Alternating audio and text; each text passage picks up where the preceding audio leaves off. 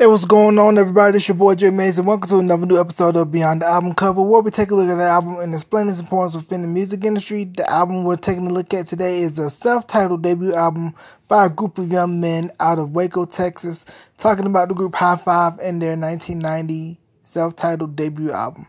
High Five burst onto the scene in 1990, and this debut album was definitely a pickup into where New Edition left off in terms of their mid-80s pop R&B sound, as High Five took on that tradition with big hits such as Just Can't Handle It, Can't Wait Another Minute, I Like the Way.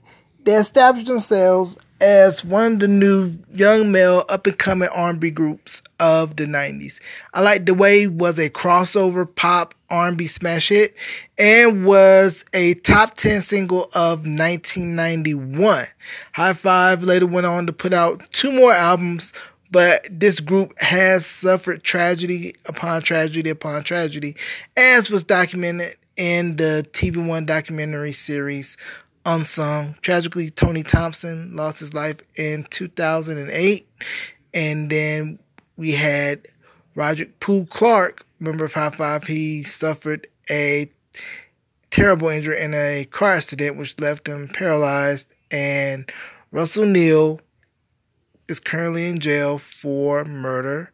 But this album showed the potential of what High Five could be, and I felt they could have been bigger pop-wise had Jive would have had more expense in the pop department.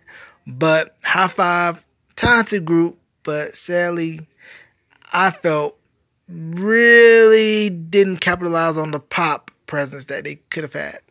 Well, that does it until next week. We're going to keep rocking with another episode of Beyond the Album Cover, and the album we're taking a look at will be Run DMC's 1983 self-titled debut album.